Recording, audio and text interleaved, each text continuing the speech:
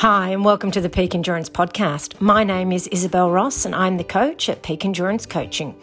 Episode 74 is an interview with John Kelly. John made trail running history on April 3rd, 2017 by becoming the 15th person to ever complete the Barkley Marathons. The Barkley Marathons in Frozen Head State Park, Tennessee, is known to be the toughest endurance challenge with over 160 kilometres of tough terrain, sheer drops and thick forest, if you finish it, of course. John grew up exploring the dense mountains and forests around his family's rural home in Morgan County, Tennessee, constantly trying to keep up with his older brother and cousins. John ran during high school, where he describes himself as a good but not great runner. During college and grad school, he took a full decade off from the sport. After grad school, he rediscovered his love of the mountains, hiking the John Muir Trail with his wife, Jessie. John ended up running the 2013 Marine Corps Marathon, calling it an absolute disaster. He decided he could do better, so he got himself a Boston qualifier. As it was some time before he could actually run Boston, he decided to give ultras a go, and then also tried triathlons because he loved cycling too. It was this background in a variety of disciplines that led to John creating the Grand Round, which involved running the three most difficult rounds in the UK, the Bob Graham, Paddy Buckley and Charlie Ramsey, and cycling between them. Can I ask you a favour? Would you be able to go on over to Apple Podcasts to rate, review and subscribe? Doing this helps the podcast grow, which is greatly appreciated. Jen, 1977, gave 5 stars and said, "I love listening to Isabel whilst out running my local trails. Her podcasts have taught me so much. Keep up the great work, chick." Thanks so much, Jen. That is really lovely. How is your running going? If you are plagued by niggles and injuries, head to the specialists at Health and High Performance so they can utilise the latest in technology and experience to help you run your best and achieve your potential. And you can only do that if your body is in top form. So head to healthhp.com.au/run or find them on Instagram, Health High Performance. I don't know about you, but I am really looking forward to getting back to racing. To be ready for when this happens, and it will, fingers crossed, you need to be working on getting stronger, fitter and faster now. You can do this with a structured and well-planned training program with Peak Endurance Coaching. Email me, Isabel at peakendurancecoaching.com.au, and let's get your training moving in the right direction. Enjoy the interview with John.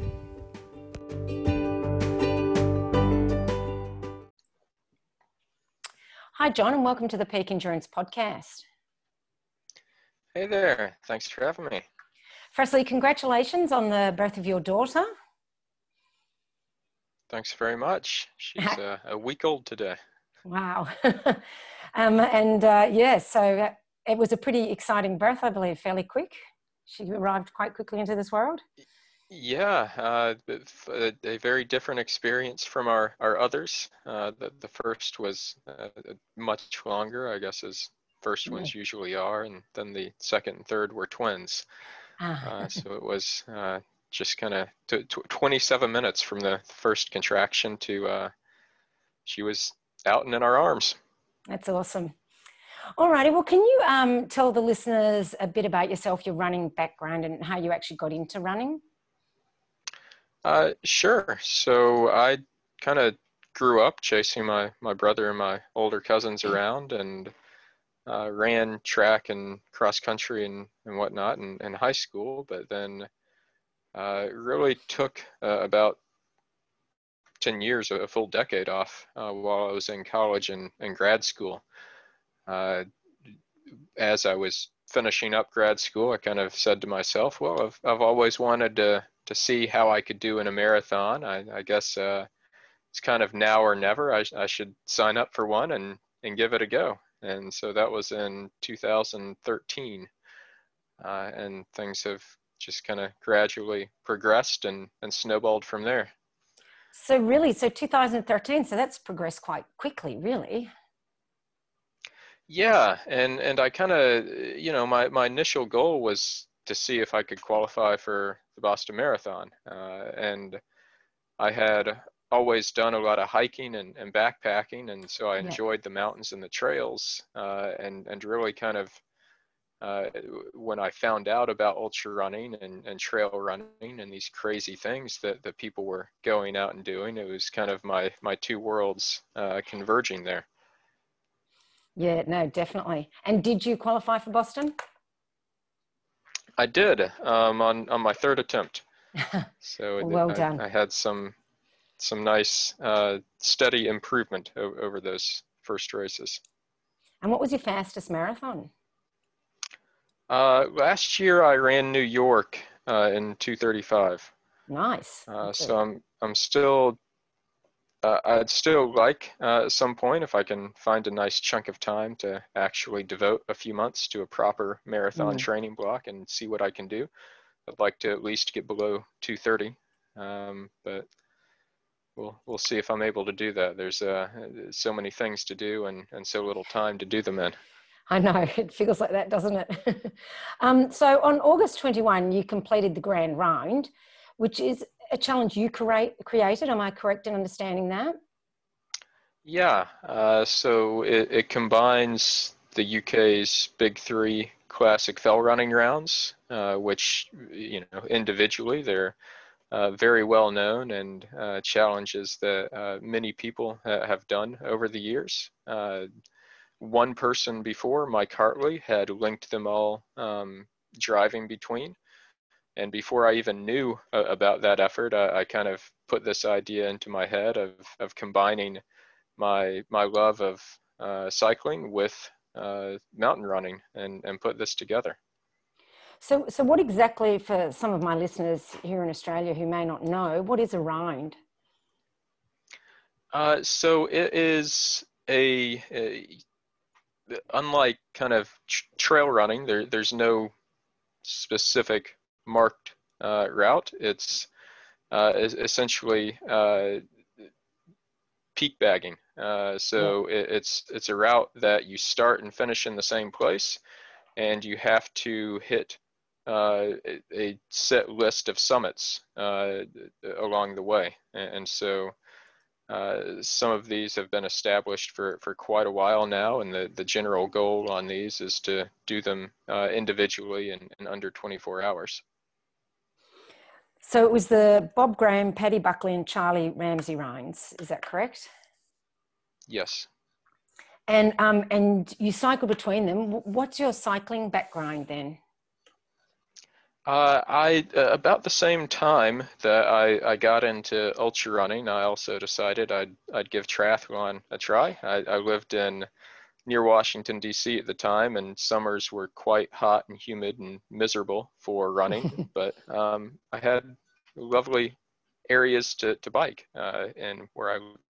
So I did triathlon for a few years, went to Kona twice, Oh, wow, and that's kind of awesome. right at the end, when I knew I was going to switch full time to ultra running, I decided to take my pro card for one race, and so I was a professional triathlete for all of one race, and then switched over to ultra running. Oh, we're glad you did. So this was your second attempt at this particular Grand Round that you had created with the cycling in between. The first time was in May 2019. So what was the difference between these two attempts that you were able to complete at this time?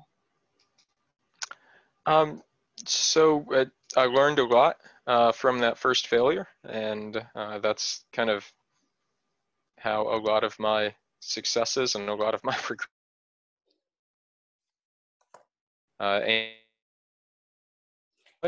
Sorry, you just dropped out a bit then. What was that? Oh, sorry. So that's how a good number of my successes and my progressions have happened is by aiming big and failing once or twice. And so from that failed attempt in 2019, I learned a great deal about the terrain, about the weather, about the roads, about reasonable schedule and strategy. And so I took those lessons learned and built a better schedule, a better strategy, a better bike route, and came back to it better prepared and more confident and alongside that. So that was in May that you attempted that, and this time was August. So is the weather significantly different between May and August? So it's, May traditionally would be kind of one of the best times of year to do it. I did it in late May last year, but I just, I got unlucky and got just absolutely smashed by storms the entire time I was out there. Both rounds, gale force winds and torrential rain, and the kind of thing that I was a bit, to be honest, naive about, coming from the US and having not spent a lot of time in the British mountains. So those conditions make a huge difference on that terrain. And so this year, I figured it couldn't be any worse. And the first round, it wasn't all that bad. It was a bit wet, but most of the time it was okay. And then it kind of degraded from there until on the last round, I got hit by Storm Ellen, an actual named windstorm came out through while I was in Scotland on the Charlie Ramsey round. So it's one of those things where it just the chances of getting 5 straight days of great weather in the UK are it's if you're waiting for that, then you might be waiting for quite a while. Yeah, I can understand that. So what was the terrain like? So it's one of the things that I do enjoy here is with the fell running, that it's the peaks are the objectives, and get in between them, you have a lot of freedom and creativity and what the best way of going about that is. So I've become much more familiar with bogs since I've been here. Again, not something we have in the US, where you step in these what appears to be perfectly normal grass, and then you sink up to your waist and can't move your legs in this muck. So that's one thing to deal with. But then beyond that, it varies quite a bit between kind of open fields versus extremely rocky terrain. It's a few scrambles here and there. I wouldn't call most of it all that technical, but there's definitely some rocky sections in there. So to help with the route finding, I know sometimes people, when they're doing the rinds, they have like locals, who know it well, helping them. Did you have anyone guiding you or pacing you at any point? Yeah, and so that's a big part of kind of the tradition and the culture of the rounds is the support out there on them. And so for this, definitely I was supported and had people that were helping carry gear and helping with the navigation. There were a couple of short sections where I was separated from my pacers and was on my own. Leg 4 of the Bob Graham round in particular, I was kind of out there on my own. And so, navigation isn't horribly tough, especially with a GPS track. But when you're doing these things and you're kind of cutting it close on the times, then being able to take the best line and having local knowledge to know exactly where those best lines are, it's extremely valuable. Yeah, I bet, especially when you're trying to do it fast. So you were out there for quite a long time. How long was that in total? 130 hours and 43 minutes from start to finish. That's a long time. How did you deal with sleep deprivation? That's one thing that in my schedule this year, I built in a lot more time for sleep. Last year, I had a more aggressive schedule. I didn't get as much sleep, and I ended up calling it really because I didn't feel safe biking up narrow Scottish mountain highways in the state that I was in. It's one thing to kind of be stumbling around the hills, sleep deprived. It's another thing to be biking on a highway with trucks whizzing by you at high speed. So I had it scheduled to, before and after each round, get a good chunk of sleep, 2 to 3 hours. And then on that second bike section as well, there was a camper van that met me at a few support points, and so I was able to get some naps along the way. And in particular, we found out that there was a road closure just before I reached it, and so the detour would have probably added about 2 hours onto the bike leg. And so I decided, well, I'm just gonna stop and sleep here and wait for the road to open back up before I continue on. That sounds like a smart idea. So you spoke about, it's dangerous on the road on the bike. You didn't have like a car following you, like with hazards on or something to protect you. You were out there on your own on the road?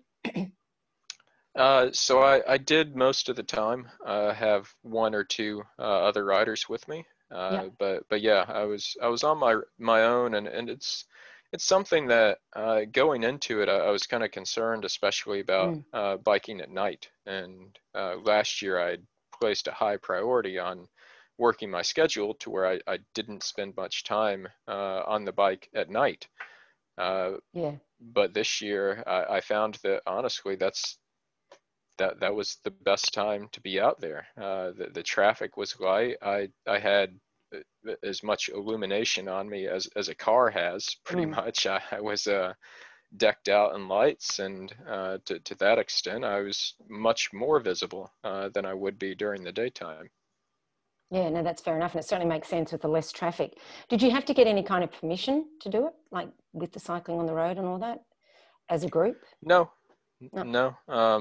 So that's another thing that last year I didn't have any familiarity with the roads, and I tried to stick mainly to the back roads, and it really slowed me down. So this time I took a better route, and the one scare we did have was heading into Liverpool. You go under the Mersey River. There's a tunnel there, and it opens to cyclists at 8 p.m. I think it's from like 8 p.m. to 4 or 5 a.m. that cyclists can go through it. Okay. And so I stopped on the western side of the tunnel to take a nap until 8 p.m. And we got there right at 8 p.m. and they told us, well, the tunnel's closing for maintenance at 8 p.m. No. to everything, to all traffic. And so we were nearly kind of foiled there, but then a supervisor waved us through, and we were able to slip through there before they shut it off. Oh, that was very lucky. So I assume you had some sort of crew to help you? Yeah, definitely. And there's, I spent an immense amount of time planning and sorting out the logistics of this beforehand, but even still, there's no way that I could have managed it without the people that were out there running with me, and also without the road support, especially when it came to the final round. And the conditions deteriorated, and my schedule slipped, and I was in a pretty bad spot. And Martin Stone was my road support for most of the time, actually, from that tunnel at Liverpool through to the end. And he's a very experienced fell runner who did a lot of things like this himself decades ago. And so without him, someone who has the knowledge to know what's needed and to have the network to actually put together what's needed and get it there. So for that final leg of Ramsey, I was met with basically an all-star cast of Scottish hill runners. Awesome. To get me through that safely through that last leg. And so, I mean, that was huge. And I don't know that there's many other people that could have done that. And that's so great that people came together for you and really wanted to help you and see you succeed. I bet that was certainly, something that you really appreciated. Yeah, it's something that I've been quite amazed with since I've come here. And I mean, almost to the point of being embarrassed of how much people have come out and helped, and But it's just, again, kind of goes back to the tradition and culture here of people really supporting each other on these challenges, and wanting to see each other succeed and see each other complete the rounds and anything else that they decide they want to take on. Yeah. And so the run consisted in total of 185 miles, which is 297 kilometres of running, 25,440 metres of elevation, and that was over 113 summits. Is that correct? Yeah, and so I did get a bit of bonus distance on the round, so that would bump that up above the 300K mark. Okay, cool. Sorry, I must have got that wrong. Well, yeah, I think you said what the distance should be, Okay. but like I said, a few little wrong That's right, turns and whatnot. Yeah, bonus miles, and then about 400 miles or 644 kilometers of cycling. How do you train for that sort of amount of effort? You don't. To be honest, it's years of cumulative buildup. The miles and the races and the experience that's built over that time, and so it's definitely not something that there's no couch to grand round program. But I was coming off another hard effort a month earlier, and so I kind of took that 1 month window to recover from the impact on my legs while building back up my bike fitness.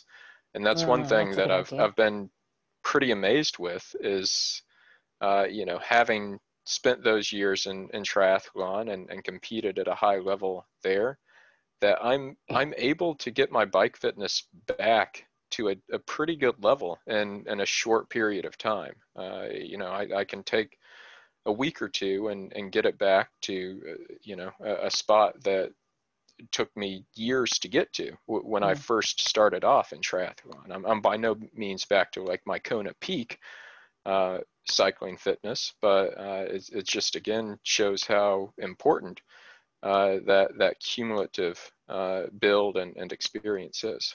Yeah, no, definitely. So the challenge you had before was completing an FKT on the Pennine Way, which itself is about 430 kilometres. And I was going to ask you what you did for recovery, but obviously the cycling. Do you find also that cycling does benefit your running? I think it does. It's kind of, everyone's an N of one in these sort of things, and it's tough to say definitively. I haven't, since I gave up triathlon, I haven't cycled a ton. That I've had the 2 grand round attempts, and that's been the majority of it. But I will say that kind of as I was getting into ultra running and triathlon at the same time, on those first few marathons I did, and even the first few ultras that I did, the first thing that always gave out on me was my quads. And after spending a lot of time on the bike, that's never been an issue for me again. At the ends of these sorts of things, the Grand Round or Pennine Way or Barkley or whatever, I'm almost always mentally shot rather than physically shot. My legs can keep climbing. They can keep doing whatever I ask them to. It's just, whether I can consciously actually ask them to do something is the bigger question. I was going to ask you that because from seeing what you've been doing, you must be incredibly mentally strong. How do you push yourself when the going gets so tough and the weather's bad, or just some of those tough races and FKTs you've done? How do you keep pushing yourself? So there's kind of 3 main things I rely on. The first is breaking it down into manageable chunks. So when I'm out there, people always ask me, was there any point at which you thought you wouldn't finish or you wouldn't do it? And to be honest, I'm never thinking about that when I'm out there. I'm thinking about, can I make it to the next point? And I spend a lot of time preparing my schedule and my pacing and everything beforehand. So I know if I can make it to the next point and I'm on schedule, I don't have to think about whether I'm going to finish. I just have to keep making it from point to point on schedule. And if I do that, then I'm good. So I don't let myself get overwhelmed with the thought of how far I have to go. The other bit, though, is choosing things that are personally meaningful to me, and that I enjoy. And so that gives me a huge amount of motivation when I'm out there and thinking about that goal and what's been invested in it to get to that goal, and how, relatively speaking, on Ramsey, when I had like 24 hours to go, that might seem like forever, but relative to all the time and effort and everything else that was put into it up to that point, that's nothing. Like, what's another 24 hours? So, and then the final thing is really built with experience, of being able to remember all the times that I've been in similar situations or worse situations, and been able to pull through and continue on. Yeah. Yep. No, that's good points. So was there, from this Grand Rhine, was there a particular high point and low point you could share with us? The low point was definitely when Storm Ellen hit on the Charlie Ramsey round. So I was, to that point, I was about a third of the way through the round, and I was actually ahead of my 23-hour schedule. I was moving quite well, and then the storm hit, and just quite quickly, things were wet and windy and extremely cold, and my body just, it was kind of like it could fight the fatigue and the sleep deprivation at the same time, but then a third front opened up on the weather and the staying warm, and it couldn't handle it. The way that my body was depleted, it just could not regulate its own temperature. And so I was I had to face the fact at that point that over 100 hours into this thing, I was not going to be able to finish on my goal schedule, which my goal was to do all 3 rounds in under 24 hours. And so I had to make a choice then of, you can either quit, you can try to keep moving, but likely burn out, or have some major issue occur, or you can kind of, be sure that you stay warm and keep moving forward and finish the thing, but just slower than you wanted. And so I went with that. It was, a tough call to make, but I had to make it. And then I'd say the high point was when I was on top of Ben Nevis, and I had actually finished. It was my 113th peak. All I had left was the descent back to the start point, which ended up being quite long and torturous. But at that moment on the summit, I wasn't thinking about that. That was kind of when I knew that I had done it, that I would get to the finish one way or another. Yeah, that would have been an awesome feeling. What did you do for nutrition during that round, the whole Grand Rhine? So that, something of this length, you're looking at not only your normal fuel, but you've got full-on meal replacement at that point. So I did as best I could with my normal fueling out on the rounds.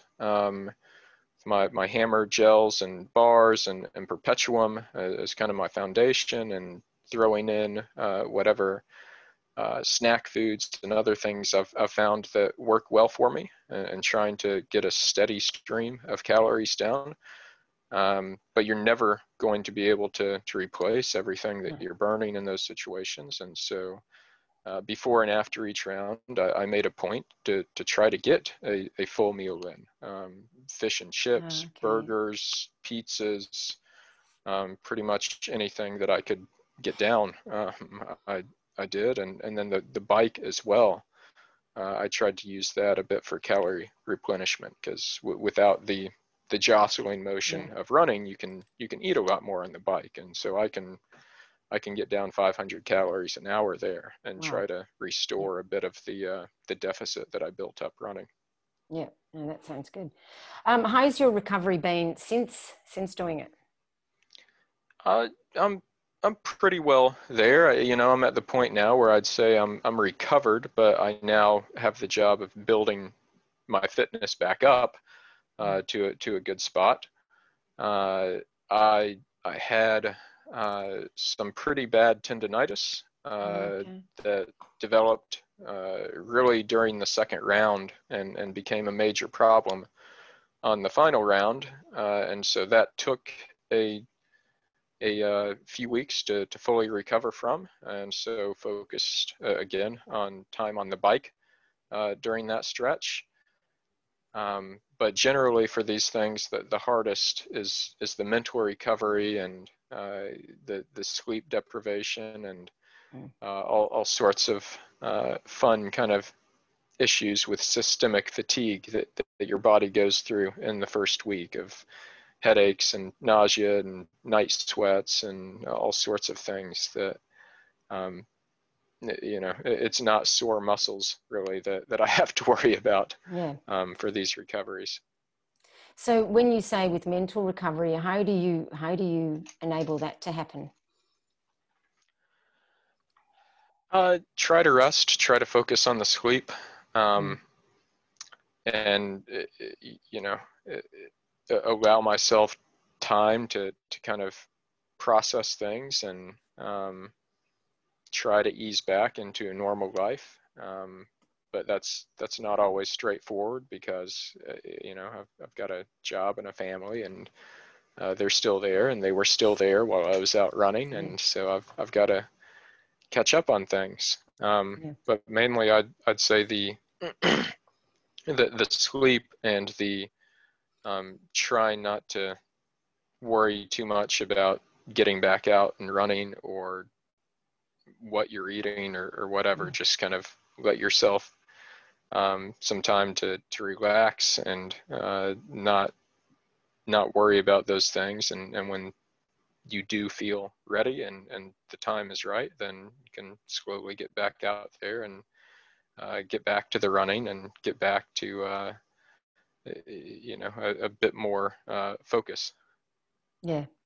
Now, many of my listeners will know you obviously from Barkley. How does doing Barkley compare to doing the Grand Round? Well, it's kind of. I was actually thinking about this morning. That at this point, I look at Barkley and I say just 60 hours, because I've done now in the past year Grand Round 130 hours, Pennine Way 64 hours, and then Spine and Tour de Géant were each roughly 90 hours.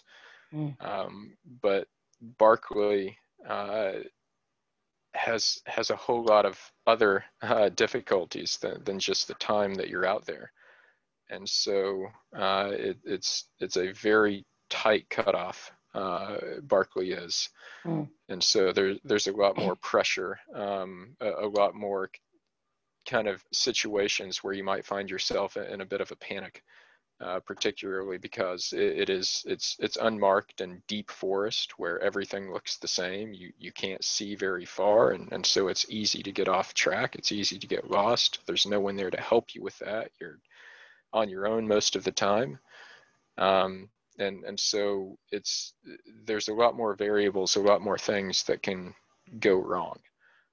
Whereas this is more about just kind of continuing on and focusing, especially with all the support that I had, I'm able to focus on just keep moving, keep taking care of myself and keep moving. And so I would say that it's not quite as stressful as Barkley is. And, overall, with no time limit, I would say not as difficult as Barkley is, but definitely if you pretty much anything, if you put a hard enough time cutoff on it, it's going to reach that same level of difficulty. Yeah, no, of course. So what does it take to be a winner of Barkley? Uh, it, it's easy to say to focus on one thing, and to get strong on one thing, but really I'd say to be sure that you're not weak on anything. That's the deal with Barkley, that again, there's so many variables, so many places where it can find your weakness and something can go wrong, and that's it. You're done. Yeah. If you make a mistake on navigation, you're done. If you're not fast enough, no chance. If you can't manage your sleep and your food, tough luck. Yeah. And then you've also got to deal with the unpredictable obstacles, like the start time of the race and the weather, which can swing from freezing to 30 Celsius in 12 hours. Um, and so I'd say that the biggest thing of Barkley is to not be comfortable with doing things where you might fail and where there's going to be a lot of unplanned obstacles along the way, but to really, as far as your skills go, make sure that they are very well rounded. Yeah. So, and in regards to the sleep, how do you prepare to be awake for multiple days with little no sleep, but still having to concentrate on things like navigation? Do you do any kind of sleep deprivation training?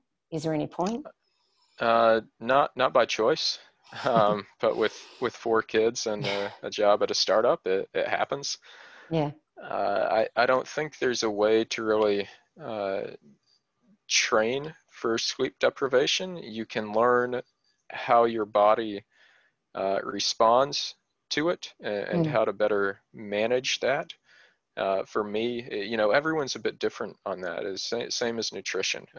There's so many stories about people having crazy hallucinations and everything, and I've never had a hallucination. I get to the point where it's kind of like exercise-induced narcolepsy. I could just fall asleep as I'm going along the trail, and so I've learned how to manage that a bit. What sleep strategy works best for me in terms of how often and how long I sleep, which again I think that's a bit different for everyone. And another very important skill is being able to fall asleep at the drop of a hat. If you're trying to optimize things and you need to get some sleep and you're looking to get a 30-minute nap, but it takes you 20 minutes to fall asleep, it's pretty inefficient. Very, and so very you much might so. need to, yeah, you might need to rethink your sleep strategy if that's your case, and maybe go for longer, less frequent sleeps. Um, but So, but on the so times you've won Barkley, have you slept? so the year I finished, I slept about 30 minutes after loop 2. Yeah. And then I had 2 dirt naps on my final loop. I slept for about 15 minutes twice, Yeah. where I put myself in a spot where I knew I would get rather uncomfortable and miserable after a little while, and then that would wake me up and get me moving again. But the other thing I've found with these events, and with Barkley in particular, is having something like the navigation to focus on and to think about and to really engage your mind can actually be a big help on the sleep. On that last loop on Barkley, the places where I felt the most exhausted and the most like I could just, pass out on the side of the trail were the few times that I was on an actual trail and I didn't have to think about where I was going. Oh, that's interesting. I would have thought, the concentrating would make it the other way, but yeah, that's fair enough. Yep. Well, it definitely, it makes the navigation harder, but the navigation makes the sleep deprivation easier. So it's a bit of It's a a symbiotic trade-off there. relationship. Yeah. Yeah. And so, what is your next challenge or event for you? I've got a few things that I'm thinking about over the next year. As I mentioned earlier, a lot of things and not enough time. Yeah. And it's especially difficult with the COVID situation constantly changing and not knowing what will get canceled and what I'll be that's able right. to do. Yeah. But yeah, I've got a few challenges here in the UK that I'm thinking of that wouldn't be dependent on COVID cancellations. Maybe doing the rounds in winter, maybe going back out on the Pennine Way to try to get the record back, and then there are the double rounds, the Wainwrights, and then some races I do want to get back to as well, like Tour de Gien. I definitely feel like I have unfinished business there, and as I mentioned earlier, I tend to not necessarily do my best on the first attempt at something, and so I hope I can take my lessons learned and get a better result there. What did you feel you left out on the course there? How did you feel you didn't really achieve what you wanted? At Tour de Gien, I really had issues with sleep in the latter half of the race. So I was moving well and moved up, I believe as high as fourth, and then just I let my sleep debt get too big. I didn't take care of it early, and once I was in that big of a hole, I found myself just kind of a number of dirt naps and slowly started slipping back. And once I started slipping back to where I felt the podium was no longer possible, it was one of those moments where mentally you just kind of give up and you say, well, is it worth it now to put myself through this? And so every single aid station I came to, I basically ended up sleeping, and I kept napping my way all the way back down to I think 16th is where I ended up. Yep. So that would be a good one to do again. And do you think will you be aiming to get to Barkley next year, if you can? Yeah. So I mean, I've been kind of coy about that one in the past, but I think that at this point it's, I'm not fooling anyone saying I'm not going to. So it is something I plan on doing, and that'll of course depend on COVID and depend on my own ability to travel there. With it no longer being right down the road from me, I'll have to travel there from the UK and have 4 kids, so it makes it slightly more difficult than the family visit to my parents, who are right across the street from the Barkley course. But it's a great excuse for a family visit. It is, but the issue now is my oldest is old enough to be in school, and so it needs to align with a school break if he's going to go for that long of a period. Travel's a great education. That's true. I used to be a teacher, so I can say that with some experience. Anyway, well, hopefully you will get there, and COVID won't stop it again, because we'd all love to see how you can go. But congratulations on the Grand Round, and thank you so much for chatting with me. Yeah, thank you very much. I enjoyed it. All right, thanks for that. See ya. Yep, bye.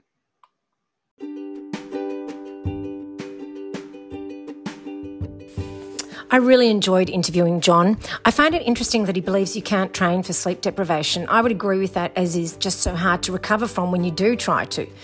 It's also interesting that he suffers out there like everyone else. He's just able to deal with it so well. Have a great week of training. Stay safe, stay fit, look after your loved ones, and remember, this too shall eventually pass.